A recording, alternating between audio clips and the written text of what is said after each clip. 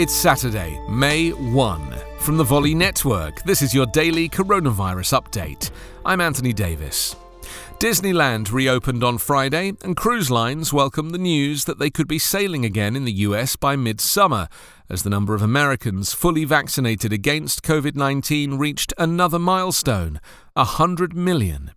Visitors cheered and screamed with delight as the Southern California theme park swung open its gates for the first time in 13 months, in a powerful symbol of the US rebound, even though the self-proclaimed happiest place on Earth is allowing only in-state guests for now and operating at just 25% capacity. The reopening and similar steps elsewhere around the country reflect increasing optimism as COVID-19 deaths tumble and the ranks of the vaccinated grow, a stark contrast to the worsening disaster in India and Brazil and the scant availability of vaccines in many poor parts of the world.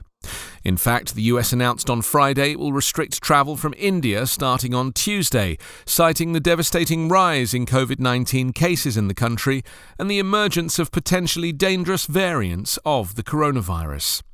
39% of the nation's adult population has been fully vaccinated, according to the CDC. Over 55% of adults have received at least one dose, up from 30% a month ago.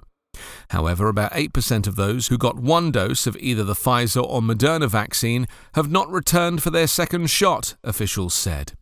Dr. Anthony Fauci, the nation's top infectious disease expert, says it's important to complete the course to gain maximum protection against the virus.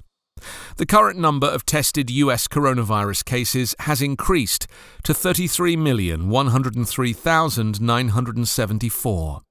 590,055 people have died. Coronavirus Update is part of the Volley Network. Find us online at coronapodcast.org.